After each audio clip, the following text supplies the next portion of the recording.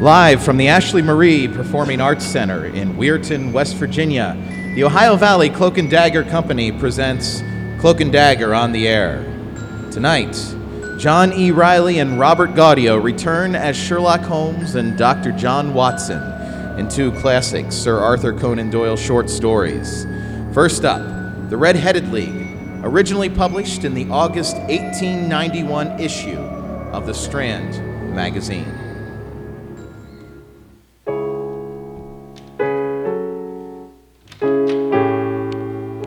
I had called upon my friend, Mr. Sherlock Holmes, one day in the autumn of last year, and found him in deep conversation with a very stout, florid-faced, elderly gentleman with fiery red hair. I beg pardon, Holmes. I didn't realize you had company. I will withdraw and return. Nonsense, my dear Watson. You could not possibly have come at a better time. I was afraid that you were engaged. So I am. Very much so. Oh, well, look, then I can wait in the next room. Oh, no, not at all. This gentleman, Mr. Wilson, has been my partner and helper in many of my most successful cases, and I have no doubt that he will be of the utmost use to me in yours also. The stout gentleman half rose from his chair and gave a bob of greeting, with a quick little questioning glance from his small, fat, encircled eyes. Greetings, sir. I was just telling... Holmes relapsed into his armchair and put his fingertips together, as was his custom in judicial modes. Now, as I was saying... I know, my dear Watson, yes, that you share my love of all that is bizarre and outside the conventions of an humdrum routine of everyday life. Yes. Now, you have shown your relish for it by the enthusiasm with which you prompted you to chronicle and, if you would excuse my saying so, somewhat to embellish many of my own little adventures. Your cases have indeed been of the greatest interest to me. You will remember that I remarked the other day, just before we went into the very simple problem presented by Miss Mary Sutherland, that for strange effects and extraordinary combinations, we must go to life itself, which is always far more daring than any effort of the imagination. Yes. Gentlemen, a proposition I really which I took the liberty of doubting. You did, Doctor, Yes. but nonetheless, you must come round to my view, for otherwise I shall keep on piling fact upon fact on you until your reason breaks down under them and acknowledges me to be right. Yes, I have no doubt, Holmes. Now, Mr. Jabez Wilson here has been good enough to call upon me this morning to begin a narrative which promised to be one of the most singular which I have listened to for some time. Indeed I have. Now, as I was You have saying... heard me remark that the strangest and most unique things are very often connected not with the larger, but with the smaller crowds. And occasionally, indeed, where there's room for doubt whether any positive crime has been committed. Of course, yes, I remember. Crime? Are you saying this is a... Very good, Doctor. Oh, thank you. Now, as far as I have heard, it is impossible for me to say whether the present case is in an instance of crime or not. But the course of events is certainly among the most singular that I have ever listened to. Then the timing of my arrival is not in error. Perhaps, Mr. Wilson, you would have the great kindness to recommence your narrative? I would be most delighted. Now, as I ask you, not merely because my friend Dr. Watson has not heard the opening part, but also because the peculiar nature of the story makes me anxious to have every possible detail from your lips. As a rule, when I have heard some slight indication of the course of events, I am able to guide myself by the thousand of other similar cases which occur to my memory. In the present instance, I am forced to admit that the facts are, to the best of my belief, unique. Yes, I would agree, Mr. Holmes. It most certainly is unique. The portly client puffed out his chest with an appearance of some little pride and pulled a dirty and wrinkled newspaper from the inside pocket of his greatcoat, which he flattened out upon his knee as he thrust his head forward. My story begins, Doctor, with this advertisement column. Now, where is it? As he scanned the page, I took a good look at the man and endeavored, after the fashion of my companion, to read the indications which might be presented by his dress or appearance. I did not gain much, however, by my inspection. Our visitor bore every mark of being an average, commonplace British tradesman, obese, pompous, and slow.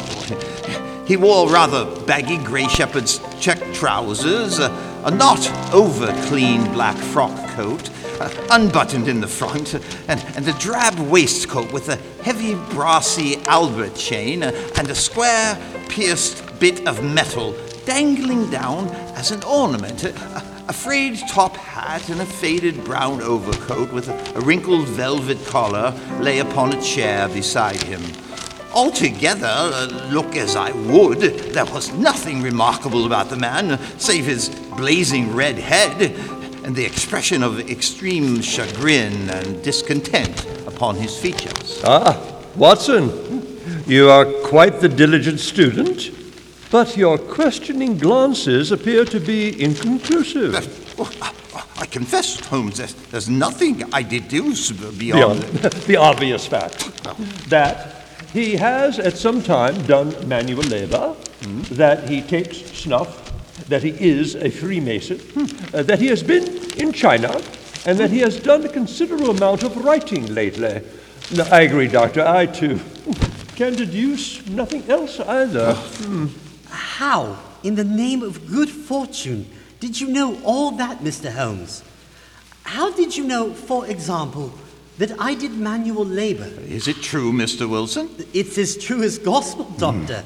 For I began as a ship's carpenter. A fact readily apparent, my dear sir. But how? Your hands.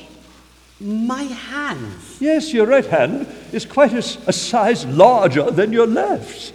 You have worked with it, and the muscles are more developed. Well, the snuff, then, and the Freemasonry. Oh, I won't insult your intelligence by telling you how I read that, especially as, rather against the strict rules of your order, you use an arc and compass breastpin.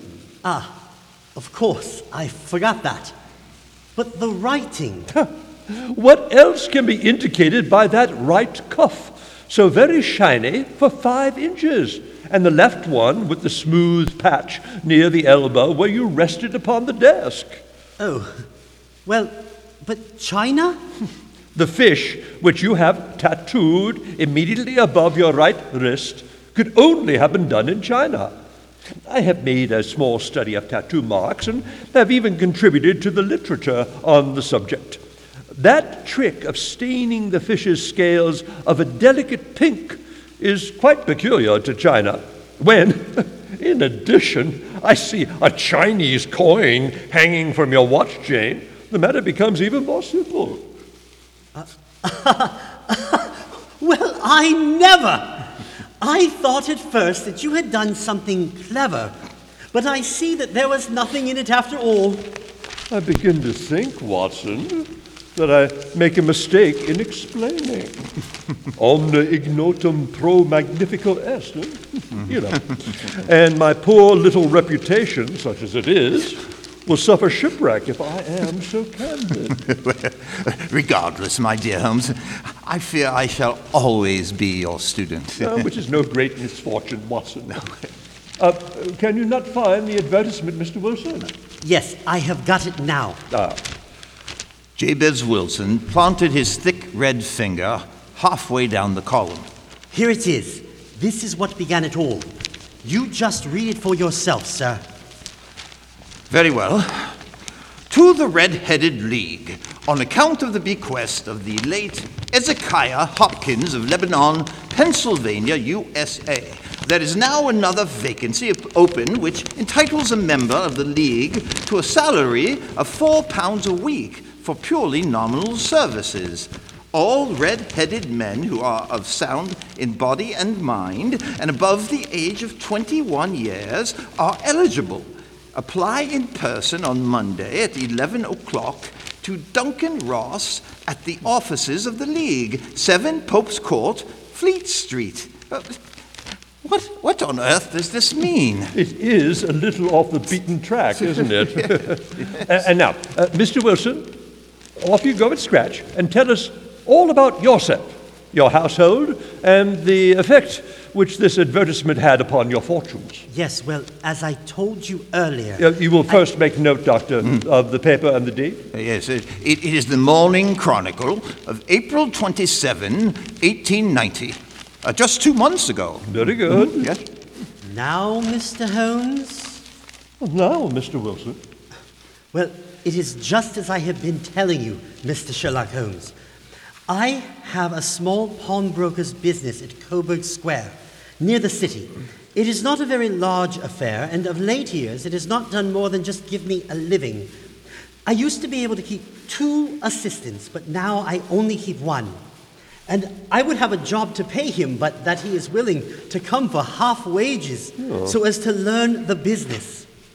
And what is the name of this obliging youth? His name is Vincent Spaulding, and he's not such a youth either. It's hard to say his age. I should not wish a smarter assistant, Mr. Holmes. And I know very well that he could better himself and earn twice what I am able to give him. But, after all, if he is satisfied, why should I put ideas in his head? Why, indeed. You seem most fortunate in having an employee who comes under the full market price. It's not a common experience among employers in this age. I don't know that your assistant is not as remarkable as your advertisement. Oh, he has his faults, too. Never was such a fellow for photography, snapping away with a camera when he ought to be improving his mind, and then diving down into the cellar like a rabbit into its hole to develop his pictures. That is his main fault, but on the whole, he's a good worker. There's no vice in him. He is still with you, I presume? Yes, sir. He and a girl of 14 who does a bit of simple cooking and keeps the place clean. That's all I have in the house. You are a widower and never had any family? I am, sir. We live very quietly, the 3 of us, and we keep a roof over our heads, pay the debts if we do nothing more. But the advertisement was the first thing that put the 3 of you out, correct? Yes, Spaulding, he came down into the office just this day, 8 weeks with this very paper in his hand, and he says... Oh, I wish to the Lord, Mr. Wilson, that I was a red-headed man. Why is that? Why, here's another vacancy on the League of Red-Headed Men. It's worth quite a little fortune to any man who gets it, and I understand that there are more vacancies than there are men, so the trustees are at their wits' end with what to do with the money. If my hair would only change colour, here's a nice little crib all ready for me to step into. Why, what is it then? You see, Mr. Holmes, I am a very stay-at-home man, and as my business came to me instead of my having to go to it, I was often weeks on end without putting my foot over the doormat. In that way, I didn't know much of what was going on outside, and I was always glad for a bit of news. You are not the only one for whom that can be said, Mr. Wilson. Pray, continue. Have you never heard of the League of Red-Headed Men, Mr. Wilson? Never. Why, I wonder at that, for you are eligible yourself for one of the vacancies. And what are they worth? Oh, only a couple hundred a year, but the work is slight, and it need not interfere very much with one's other occupations. Well, that makes my ears prick up, Vincent. Business has not been over good for some years. Oh, that's what I thought, sir. An extra couple hundred would come very in handy. Tell me all about it. Well, you can see for yourself. The League has a vacancy, and there is the address where you should apply for particulars. As far as I can make out, The League was founded by an American millionaire, Ezekiah Hopkins, who was very peculiar in his ways. He was himself red-headed, and he had a great sympathy for all red-headed men. So, when he died, it was found that he had left his enormous fortune in the hands of trustees, with instructions to apply the interest to the providing of easy births to men whose hair is of that colour. From all I hear, it is splendid pay and very little to do. But there would be millions of red-headed men who would apply. Well, not so many as you might think. You see, it really is confined to Londoners and to grown men. This American had started from London when he was young, and he wanted to do the old town a good turn. Then again, I have heard it is no use applying if your hair is light red or dark red or anything but real bright, blazing, fiery red. Now, if you cared to apply, Mr. Wilson, you would just walk in. But perhaps it would hardly be worth walking out of your while just to put yourself out of the way for the sake of a few £100. Now, it is a fact, gentlemen, as you may see for yourselves, that my hair is of a very full and rich tint, so that it seemed to me that if there was to be any competition in the matter, I stood as good a chance as any man that I had ever met. Vincent Spaulding seemed to know so much about it that I thought he might prove useful, so I just ordered him to put up the shutters for the day and to come right away with me. He was very willing to have a holiday, so we shut the business up and started off for the address that was given us in the advertisement. What did you find at the address? Oh, Mr. Holmes, I never hope to see such a sight as that again. From north, south, east, and west, every man who had a shade of red in his hair had tramped into the city to answer the advertisement. Mr. Wilson, look! Fleet Street is being choked with red-headed folk.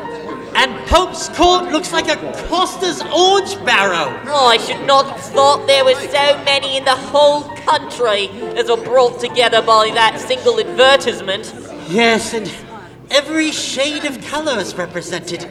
Straw, lemon, orange, brick, Irish setter, liver, clay. Perhaps this is a waste of time. Oh, but there are not many who have the real vivid flame-coloured tint that you do, Mr. Wilson. I believe you should still give it a go. But the crowd, there's double stream on the stair. Looks like many are returning dejected. Vincent, where are you going? Follow me, Mr. Wilson. I'll get you to the office. Excuse me, pardon me, coming through. How Vincent did it, I could not imagine, but he pushed and pulled and butted until he got me through the crowd and right up to the steps which led to the office, where we wedged in as well as we could and soon found ourselves in the office. Your experience has been a most entertaining one. Care for a pinch of snuff? Thank you. Pray, continue your very interesting statement. Oh, yes, well, there was nothing in the office but a couple of wooden chairs and a deal table, behind which sat a small man with a head that was even redder than mine. He said a few words to each candidate as he came up, and then he always managed to find some fault in them which would disqualify them. I see from your application that... Well, never mind. Never mind? I'm sorry, but this isn't the Orange-Headed League. Next. First question. Did you look in the mirror this morning? The mirror? You're bald. But it turns red when I sweat. Next. I fear getting a vacancy does not seem to be such a very easy matter after all. Oh, just you wait and see, Mr. Wilson. Your hair's redder than any other bloke's in line. Clearly, sir, you are colorblind. Although your hair is a lovely shade of white. But it was red once, back in the day. Next. Oh, my. Now that, sir, is the shade of red this endeavor requires. What is your name? Did you hear me, sir? Mr. Wilson, Who? Me? You and I are the only red-headed gentlemen in the room, and I already have a job. Mind if I close the door so we might have a private word? No, of course not. This is Mr. Jabez Wilson, and he is very willing to fill a vacancy in the league. And he is admirably suited for it, yes. He has every requirement, yes. I cannot recall when I have seen anything so fine, yes. He took a step backwards, cocked his head on one side, and gazed at my hair until I felt quite bashful. Then suddenly he plunged forward, wrung my hand, and... Congratulations, Mr. Jabez Wilson. That is quite a head of red hair, so red it would be an injustice to hesitate in hiring you. You will, however, I am sure, excuse me for taking an obvious precaution. Precaution? Yes, my apologies. Why, sir! Why are you tugging on my hair? Well, it's an obvious precaution, Mr. Wilson. There's water in your eyes. I perceive that all is as it should be. But we have to be careful, for we have twice been deceived by wigs, and once by paint. I could tell you tales of cobbler's wax which would disgust you with human nature. Attention all! Attention all! The vacancy has been filled! What is he talking about? My name is Mr. Duncan Ross, and I myself am one of the pensioners upon the fund left by our noble benefactor. Are you a married man, Mr. Wilson? Have you a family? I am not married, nor have I a family, sir. Dear me, that is very serious indeed. I am sorry to hear you say that. The fund was, of course, for the propagation and spread of the redheads, as well for their maintenance. It is exceedingly unfortunate that you should be a bachelor. My face lengthened at this, Mr. Holmes, for I thought that I was not to have the vacancy after all. But after thinking it over for a few minutes... Well, I suppose it will be all right. In the case of another, the objection might be fatal, but we must stretch a point in favor of a man with such a head of hair as yours. When shall you be able to enter upon your new duties? Well, it is a little awkward, for I have a business already. Oh, never mind about that, Mr. Wilson. I shall be able to look after that for you. What would be the hours? 10 to 2. Why, that's perfect, Mr. Wilson. Most of our business is done in the evening. Yes, especially on Thursday and Friday. Oh, just before payday. It would suit you very well to earn a little in the mornings. Besides, you're a good man, Vincent. As my assistant, you can see to anything that turns up. So does this mean you're accepting our offer? Yes, it suits me very well. And the pay? Is £4 a week. And the work? Is purely nominal. What do you call purely nominal?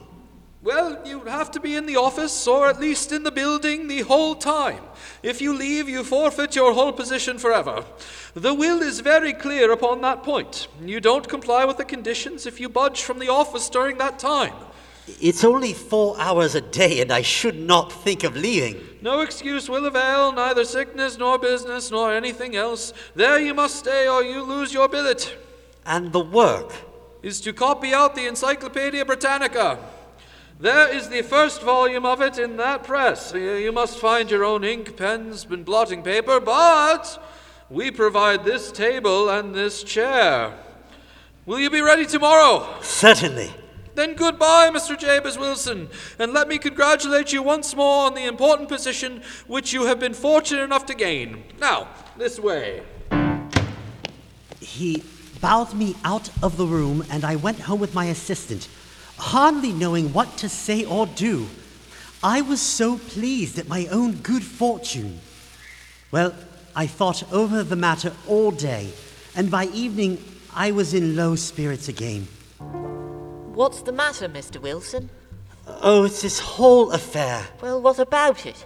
The more I think about, the more I find myself persuaded that it must be some great hoax of fraud. though what its object might be I could not imagine. It seems altogether past belief that anyone could make such a will, or that they would pay such a sum for doing anything so simple as copying out the Encyclopedia Britannica. Oh, it's the times in which we live, Mr. Wilson. There are all manner of strange and unbelievable ways to earn a living. Perhaps you're right. Well, good night, Vincent. Right now, I've reasoned myself out of the whole thing. However... You may feel different in the morning. Perhaps. I gather you had a change of heart. Very good, Watson. Yes, of course, for in the morning I determined to have a look at it anyhow. So I bought a penny bottle of ink with a quill pen and 7 sheets of foolscap paper. I started off for Pope's Court. And, to your surprise and delight, everything was as right as possible. Oh, very good, Holmes. Indeed it was. The table was set out ready for me, and Mr. Duncan Ross was there to see that I got fairly to work. For your first day, Mr. Wilson, we will start copying the Encyclopedia Britannica. It's, let's see here, 26 letters. Where to start? Perhaps with the letter A, Mr. Ross. The letter A? Beg your pardon, just a thought. I do see the logic in starting with the letter A, even if it is rather conventional. Very well, Mr. Wilson, you shall start with the letter A. Good day. You're leaving? I hasten to find anything duller than sitting around and watching someone copy out the Encyclopedia Britannica, no matter how red his hair is. Oh, I suppose you're right. But don't you worry, I'll drop in from time to time throughout the day to ensure that everything is all right with you. At 2 o'clock, he bade me good day, complimented me upon the amount that I had written, and he locked the door of the office after me. Well, good day. This went on day after day, Mr. Holmes. And on Saturday, the manager came in and planked down 4 golden sovereigns for my week's work. It was the same next week, and the same the week after. Every morning I was there at 10, and every afternoon I left at 2. By degrees, Mr. Duncan Ross took to coming in only once of a morning, and then, after a time, he did not come in at all. Still, of course, I never dared to leave the room for an instant, for I was not sure when he might come, and the billet was such a good one and suited me so well that I would not risk the loss of it. How long did this go on? 8 weeks passed away like this, Doctor. And I had written about abbots and archery and armor and architecture and Attica, and hoped with diligence that I might get to the bees before very long. It cost me something in foolscap, and I had pretty nearly filled the shelf with my writings. And then, well, suddenly the whole business came to an end. To an end? Yes, sir. And no later than this morning. I went to my work, as usual, at 10 o'clock. But the door was shut and locked with a little square of white cardboard, about the size of a sheet of notepaper, hammered onto the middle of the panel with a tack. Here it is, and you can read for yourself. Watson? Well, it reads in this fashion. The Red-Headed League is dissolved. October 9, 1890. Allow me.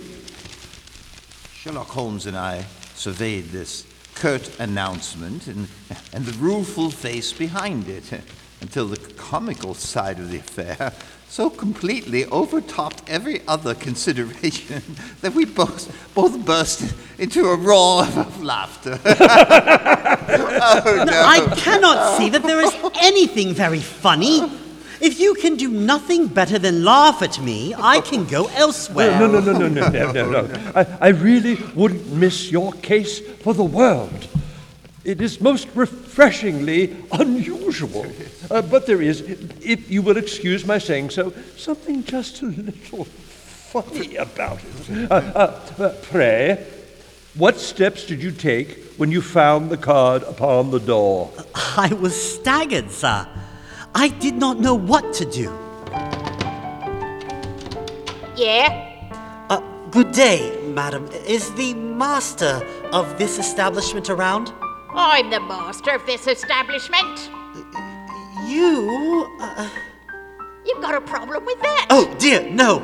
I was simply looking to inquire about the office 2 doors down. Well, that place hasn't been an office in years. Good day. Then I called at all the other offices round, and it was the same at each stop. None of them seemed to know anything about it. Finally, I went to the landlord, who is an accountant living on the ground floor. Eh? Good afternoon, sir.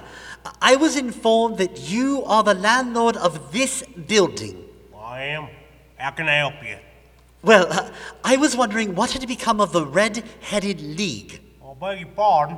The Red-Headed League. Well, I'm afraid I've never heard of such anybody known as a red-headed leg. Surely, then, you must know who Mr. Duncan Ross is. Oh, Duncan Ross. Duncan...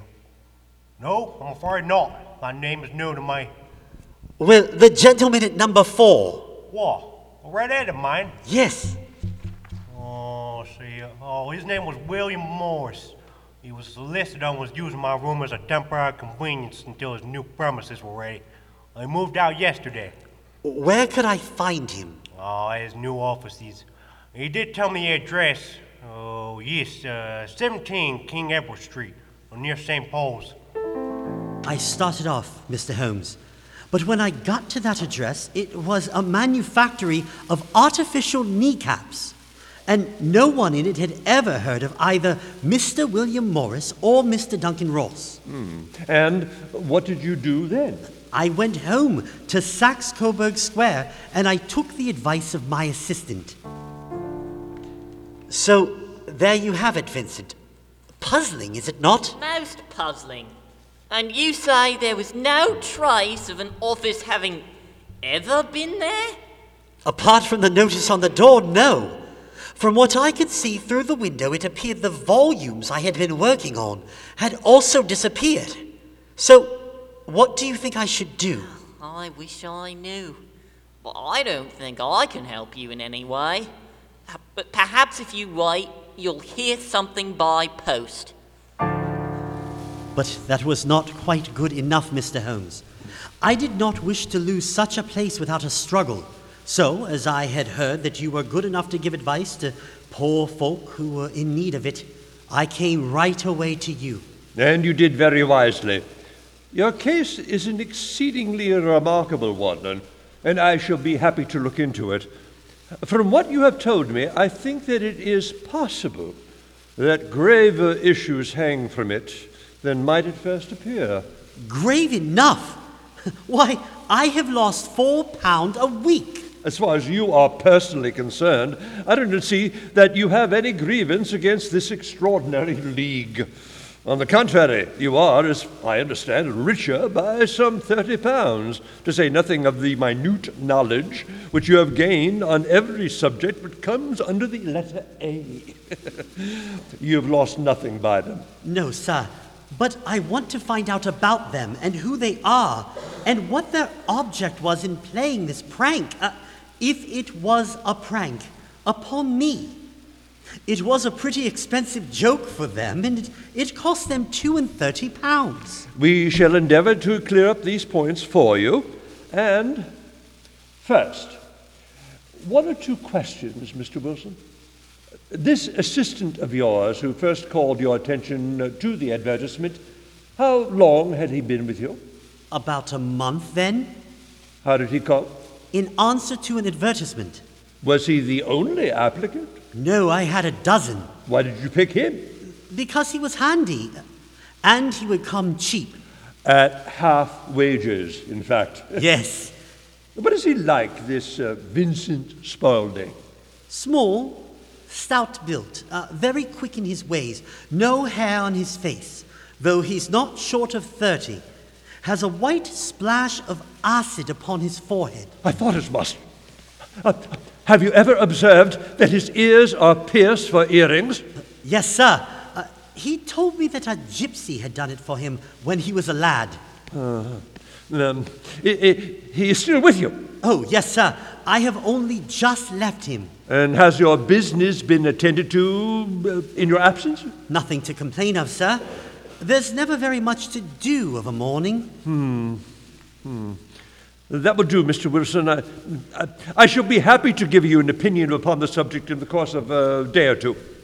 I see. Yes, today is Saturday, and I hope that by Monday we may come to a conclusion. Yes, very well then, Mr. Wilson. Right this way. So that's all? I just wait for an answer? It's all we all must do at some point, with Mr. Holmes, my dear sir. But good day, sir. Well, Watson, what do you make of it all?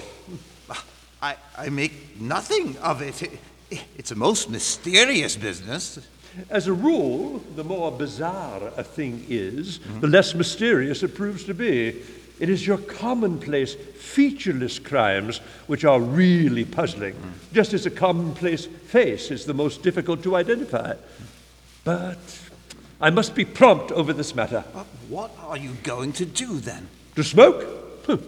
It is quite a three-pipe problem, and I beg that you won't speak to me for 50 minutes.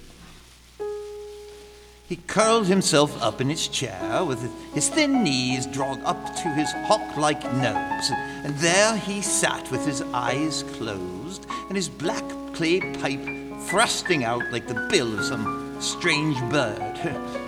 I had come to the conclusion that he had dropped asleep, and indeed was nodding myself, when he suddenly sprang out of his chair with the gesture of a man who has made up his mind and put his pipe down upon the mantelpiece. Sarasate plays at the St. James Hall this afternoon. What do you think, Watson? Could your patient spare you for a few hours? I have nothing to do today. My practice is never very absorbing. Then put on your hat and come. I'm going through the city first, and we can have some lunch on the way. I observe that there is a good deal of German music on the program, which is rather more to my taste than Italian or French. It is introspective, and I want to introspect. Come along.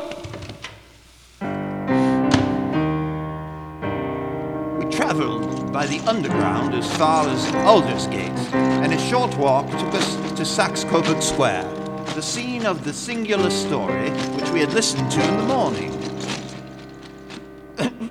Well, Holmes, this is nothing more than a poky, little, shabby, genteel place. Indeed it is, Watson. The atmosphere itself is smoke-laden and uncongenial.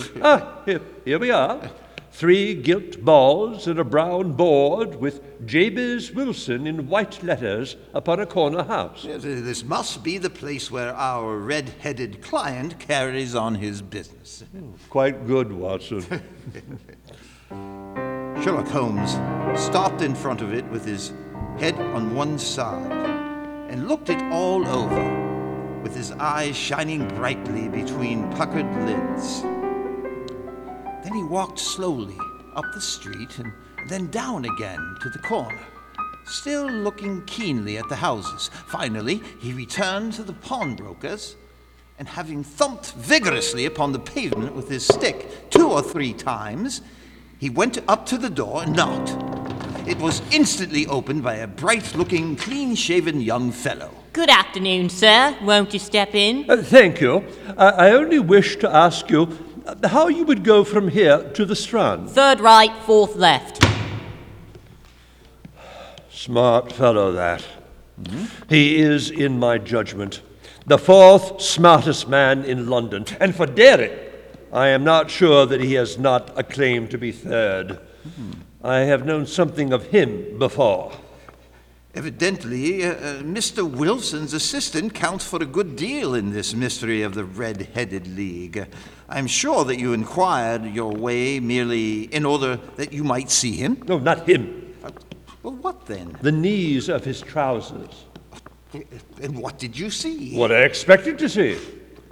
And why did you beat the pavement? My dear Watson, This is a time for observation, not for talk. We are spies in an enemy's country. We know something of Saxe-Coburg Square. Let us now explore the parts which lie behind it. The road in which we found ourselves as we turned round the corner from the retired Saxe-Coburg Square presented as great a contrast to it as the front of a picture does to the back. It was one of the main arteries which conveyed the traffic of the city to the north and west. The roadway was blocked with the immense stream of commerce flowing in a double tide inwards and outwards, while the footpaths were black with the hurrying swarm of pedestrians. It was difficult to realize as we looked at the line of fine shops and stately business premises that they really abutted on the other side upon the faded and stagnant square which we had just quitted. Holmes stood at the corner and glanced along the line. Let me see. I should like to just remember the order of the houses here. It is a hobby of mine to have an exact knowledge of London. There's Mortimer's, the tobacconist, the little newspaper shop, the Coburg branch of the City and Suburban Bank, the vegetarian restaurant, and McFarlane's carriage building depot. That carries us right on to the other block. And now, Doctor. Yes? We've done our work. So it's time for some play. A sandwich and a cup of coffee, and then off to Violin Land, where all is sweetness and delicacy and harmony. And there are no red-headed clients to vex us with their conundrums. My friend was an enthusiastic musician, being himself not only a very capable performer, but a composer of no ordinary merit. All the afternoon he sat in the stalls, wrapped in the most perfect happiness, gently waving his long, thin fingers in time to the music, while his gently smiling face and his languid, dreamy eyes were as unlike those of Holmes the sleuth-hound, Holmes the relentless, keen-witted, ready-handed criminal agent, as it was possible to conceive. In his singular character, the dual nature alternately asserted itself, and his extreme exactness and astuteness represented, as I have often thought, the reaction against the poetic and contemplative mood which occasionally predominated in him.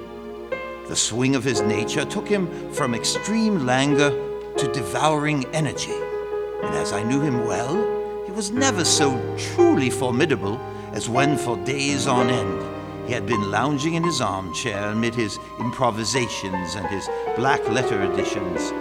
Then it was that the lust of the chase would suddenly come upon him, and that his brilliant reasoning power would rise to the level of intuition, until those who were unacquainted with his methods would look askance at him as on a man whose knowledge was not that of other mortals.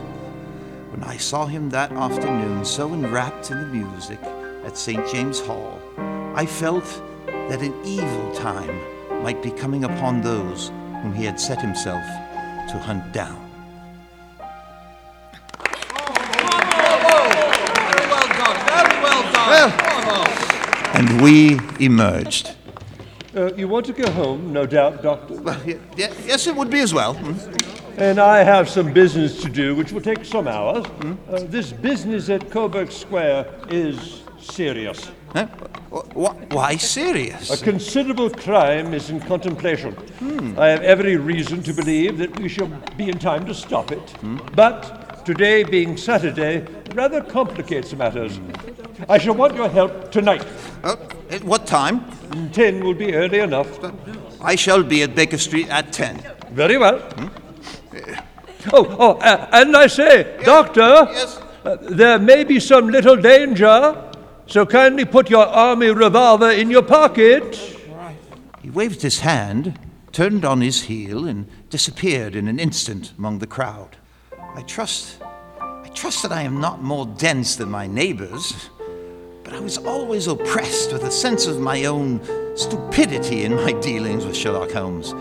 Here I had heard what he'd heard, I'd seen what he'd seen, and yet from his words it was evident that he saw clearly not only what had happened, But what was about to happen? Well, to me, the whole business was still confused and grotesque. As I drove home to my house in Kensington, I thought it all over. From the extraordinary story of the red-headed copier of the encyclopedia down to the visit to Saxe-Coburg Square and the ominous words with which he had parted from me. What was this nocturnal expedition, and why should I go armed? Where were we going, and what were we to do? I had the hint from Holmes that this smooth-faced pawnbroker's assistant, was a formidable man, a man who might play a deep game. I tried to puzzle it out, but I gave it up in despair and set the matter aside until night should bring an explanation. It was 9:15 when I started from home and made my way across the park and so through Oxford Street to Baker Street. 2 hansoms were standing at the door, and as I entered the passage, I heard the sound of voices from above. On entering this room, I found Holmes in animated conversation with 2 men, one of whom I recognized as Peter Jones, the official police agent, while the other was a long, thin, sad-faced man with a very shiny hat and oppressively respectable frock coat. Our party is complete. Holmes buttoned up his pea coat and took his heavy hunting crop from the rack. Watson, I think you know Mr. Jones of yes. Scotland Yard. Let me introduce you to Mr. Merriweather, who is to be our companion in tonight's adventure. We're hunting in couples again, Doctor, you see. Our friend here is a wonderful man for starting a chase. All he wants is an old dog to help him do the running down. I hope a wild goose may not prove to be the end of our chase. Oh, you may place considerable confidence in Mr. Holmes, sir. He has his own little methods, which are, if he won't mind my saying so, just a little too theoretical and fantastic. But he has the makings of a detective in him. It is not too much to say that once or twice, as in that business of the Sholto murder and the Agra treasure, he has been more nearly correct than the official false. Oh, if you say so, Mr. Jones, it is all right. Still, I confess that I miss my rubber. It is the first Saturday night for 27 years that I have not had my rubber. I think you will find that you will play for a higher stake tonight than you have ever done yet, and that the play will be more exciting. For you, Mr. Merriweather, the stake will be some £30,000, and for you, Jones, it will be the man upon whom you wish to lay your hands. John Clay, the murderer, thief, smasher, and forger. He's a young man, Mr. Merriweather, but he is at the head of his profession, and I would rather have my bracelets on him than any other criminal in London.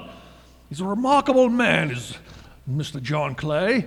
His grandfather was a royal duke, and he himself has been to Eton and Oxford. His brain is as cunning as his fingers, and though we meet signs of him at every turn, we never know where to find the man himself. He'll crack a crib in Scotland one week and be raising money to build an orphanage in Cornwall the next. I've been on his track for years, and have never set eyes on him yet. I hope that I may have the pleasure of introducing you tonight. I have had 1 or 2 little turns also with Mr. John Clay, and I agree with you that he is at the head of his profession. It is past 10, however, and quite time that we started. If you two will take the first hansom, Watson and I will follow in the second.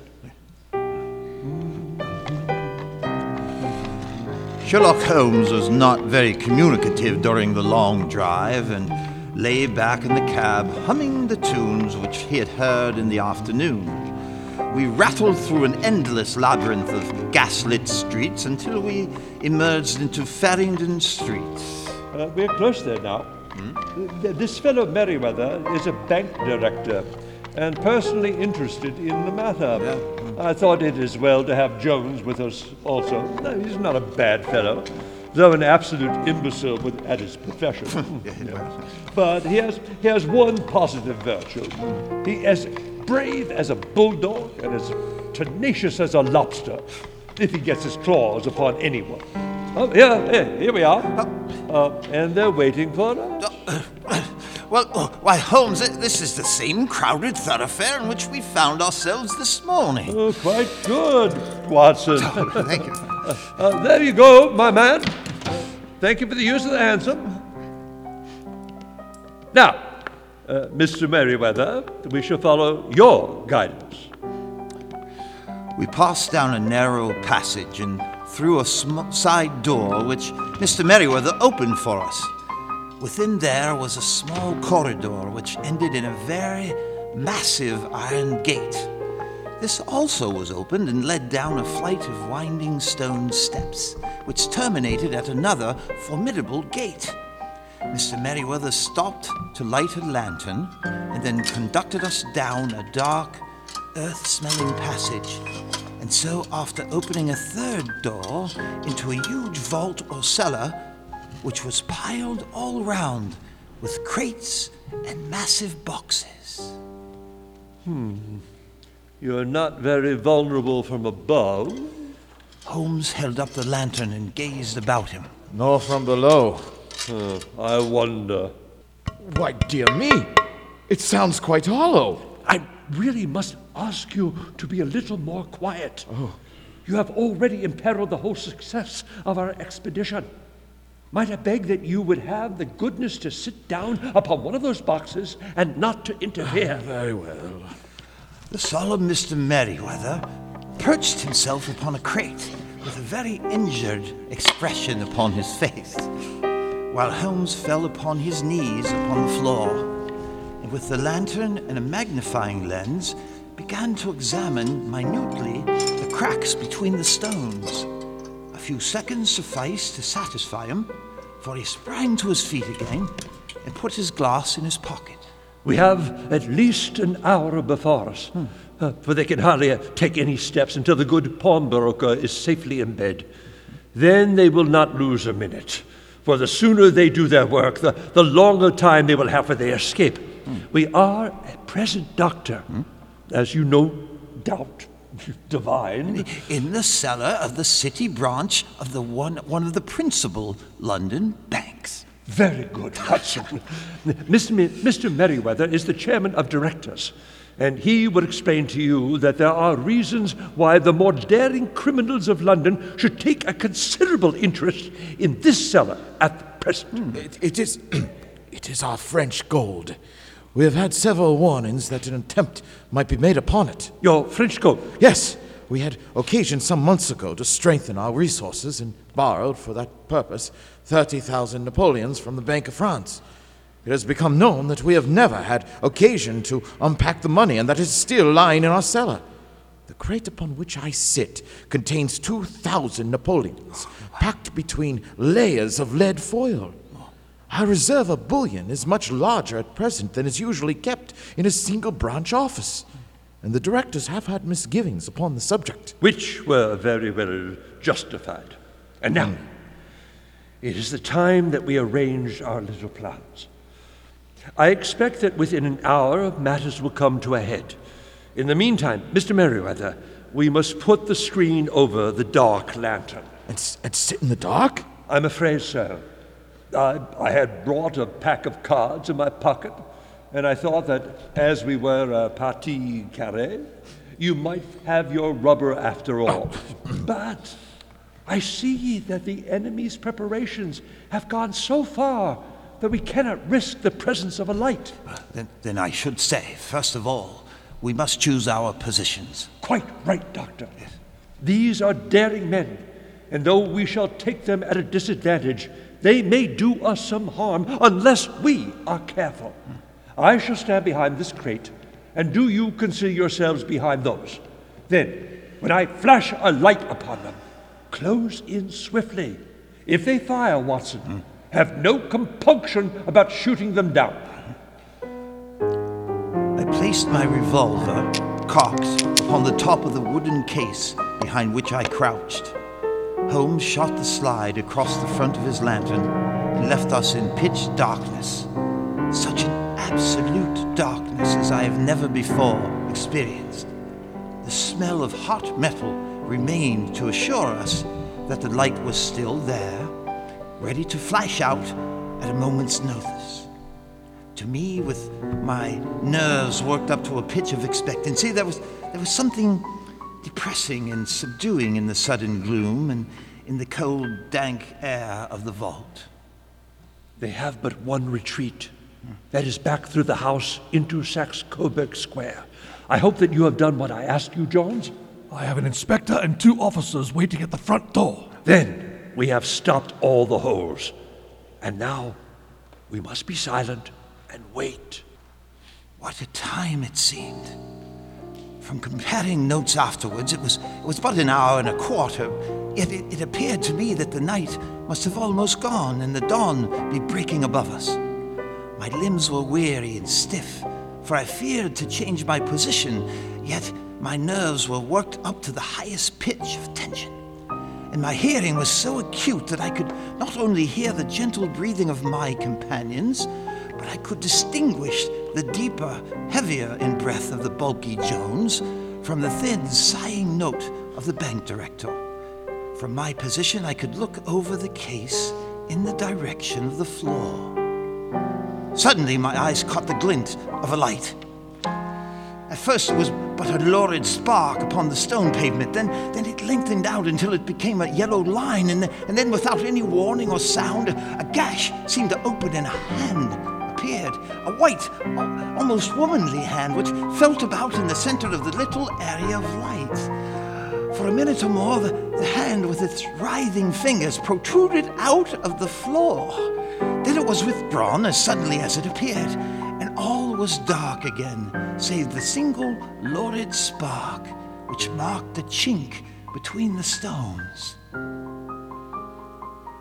Its disappearance, however, was but momentary.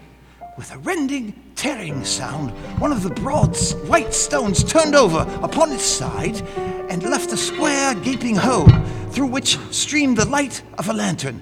Over the edge, there peeped a clean-cut, boyish face, which looked keenly about it, and then with a hand on either side of the aperture, drew itself shoulder-high and waist-high, until one knee rested upon the edge. In another instant, he stood at the side of the hole and was hauling after him a companion, lithe and small like himself, with a pale face and a shock of very red hair. It's all clear. Have you got the chisel and the bags? Oh, no, you don't. Great Scott! Jump, Archie, jump, and I'll cling for it. Let me go! Archie, run! Back off, Sherlock Holmes. Jones, he's got a revolver. Sherlock Holmes had sprung out and seized the intruder by the collar, and others dived down the hole, and I heard the sound of rending cloth as Jones clutched at his skirts. The light flashed upon the barrel of the revolver, but Holmes' hunting crop came down on the man's wrist, and the pistol clinked upon the stone floor. It's no use, Vincent Spaulding. Or should I say, John Clay. You have no chance at all. So I see. I fancy that my pal is all right. Though I say you've got his coat-tails. There are 3 men waiting for him at the door. Oh, indeed. You seem to have done the thing very completely. I must compliment you. And I you. Your red-headed idea was very new and effective. You'll see your pal again presently. He's quicker at climbing down holes than I am. Just hold out while I fix these derbies. I beg that you will not touch me with your filthy hands. You may not be aware that I have royal blood in my veins. Have the goodness also, when you address me, to always say, sir, and please. All right. Well, would you please, sir, march upstairs, where we can get a cab to carry your highness to the police station. That is better. He made a sweeping bow to the 3 of us and walked quietly off in the custody of the detective. Really, Mr. Holmes, I do not know how the bank can thank you or repay you. Oh, there's no doubt that you have detected and defeated in the most complete manner one of the most determined attempts at bank robbery that have ever come within my experience. I have had one or two little scores of my own to settle with Mr. John Clay. I have been at some small expense over this matter, which I shall expect the bank to refund. But beyond that, I am amply repaid by having had an experience which is in many ways unique, and by hearing the very remarkable narrative of the Red-Headed League. In the early hours of the morning, Holmes and I sat over a glass of whiskey and soda in Baker Street. You see, Watson, Yes? it was perfectly obvious from the first that the only possible object of this rather fantastic business of the advertisement of the League and the copying of the encyclopedia must be to get this not over-bright pawnbroker out of the way for a number of hours every day. It was a curious way of managing it, but really it would be difficult to suggest a better. The method was no doubt suggested but to Clay's ingenious mind by the color of his accomplice's hair. The £4 a week was a lure which must draw him, and what was it to them, who were playing for thousands? They put in the advertisement. One rogue has the temporary office, the other rogue incites the man to apply for it, and together they managed to secure the absence every morning in the week.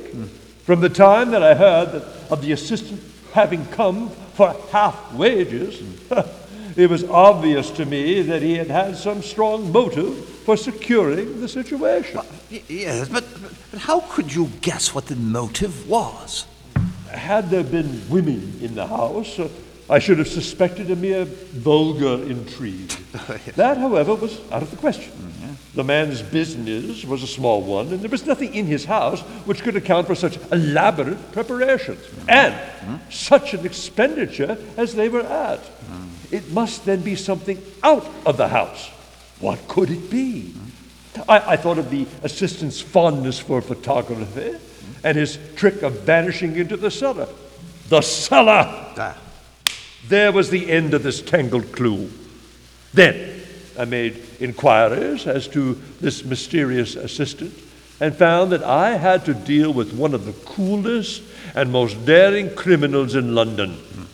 He was doing something in the cellar, something which took many hours a day for months on end. What could it be once more? I could think of nothing save that he was running a tunnel to some other building. Which is why we took a trip over to Mr. Wilson's shop. Precisely. So far, I had got when we went to visit the scene of the action. I surprised you by beating upon the pavement with my stick. Yes. I was ascertaining whether the cellar stretched out in front or behind. Oh. It was not in front. Then I knocked on the door, and as I had hoped, the assistant answered it. Yes. We have had some skirmishes, but we had never set eyes upon each other before. I hardly looked at his face. His knees were what I wished to see. You must yourself have remarked how worn, wrinkled, and stained they were. I did. You deduced they spoke of those hours of burrowing. Indeed. The only remaining point was what they were burrowing for. I walked round the corner, saw that the City and Suburban Bank abutted our friend's premises, and felt that I had solved my problem. And when you drove home after the concert, I called upon Scotland Yard and upon the chairman of the bank directors, with the result that you have seen. And how could you tell that they would make their attempt tonight? Well, when they closed their league offices, that was a sign that they cared no longer for Mr. Jabez Wilson's presence. In other words, that they had completed the tunnel. But it was essential that they should use it soon, or it might be discovered, or the bullion might be removed. Saturday would suit them better than any other day, as it would give them 2 days for their escape. For all these reasons, I expected them to come tonight. You reasoned it out beautifully. It is so long a chain, and yet every link rings true. Save me from ennui, alas. I already feel it closing in upon me. My life is spent in one long effort to escape from the commonplaces of existence. These little problems help me to do so. And you, sir, are a benefactor of the race. Well, perhaps after all, it is of some little use. As Gustave Flaubert wrote to George Sand, l'homme n'est rien, l'œuvre tout. Ah, yes. The man is nothing. The work is everything.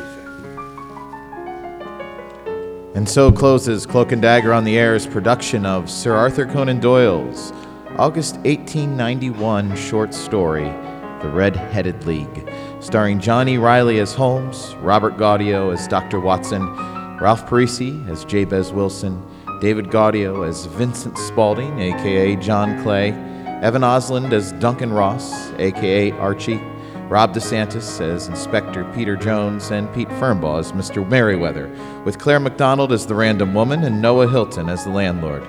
Sound effects were provided by the Holy Foley Molies under the direction of Carissa Martin, and our score was arranged and performed by Roberta Fadaus.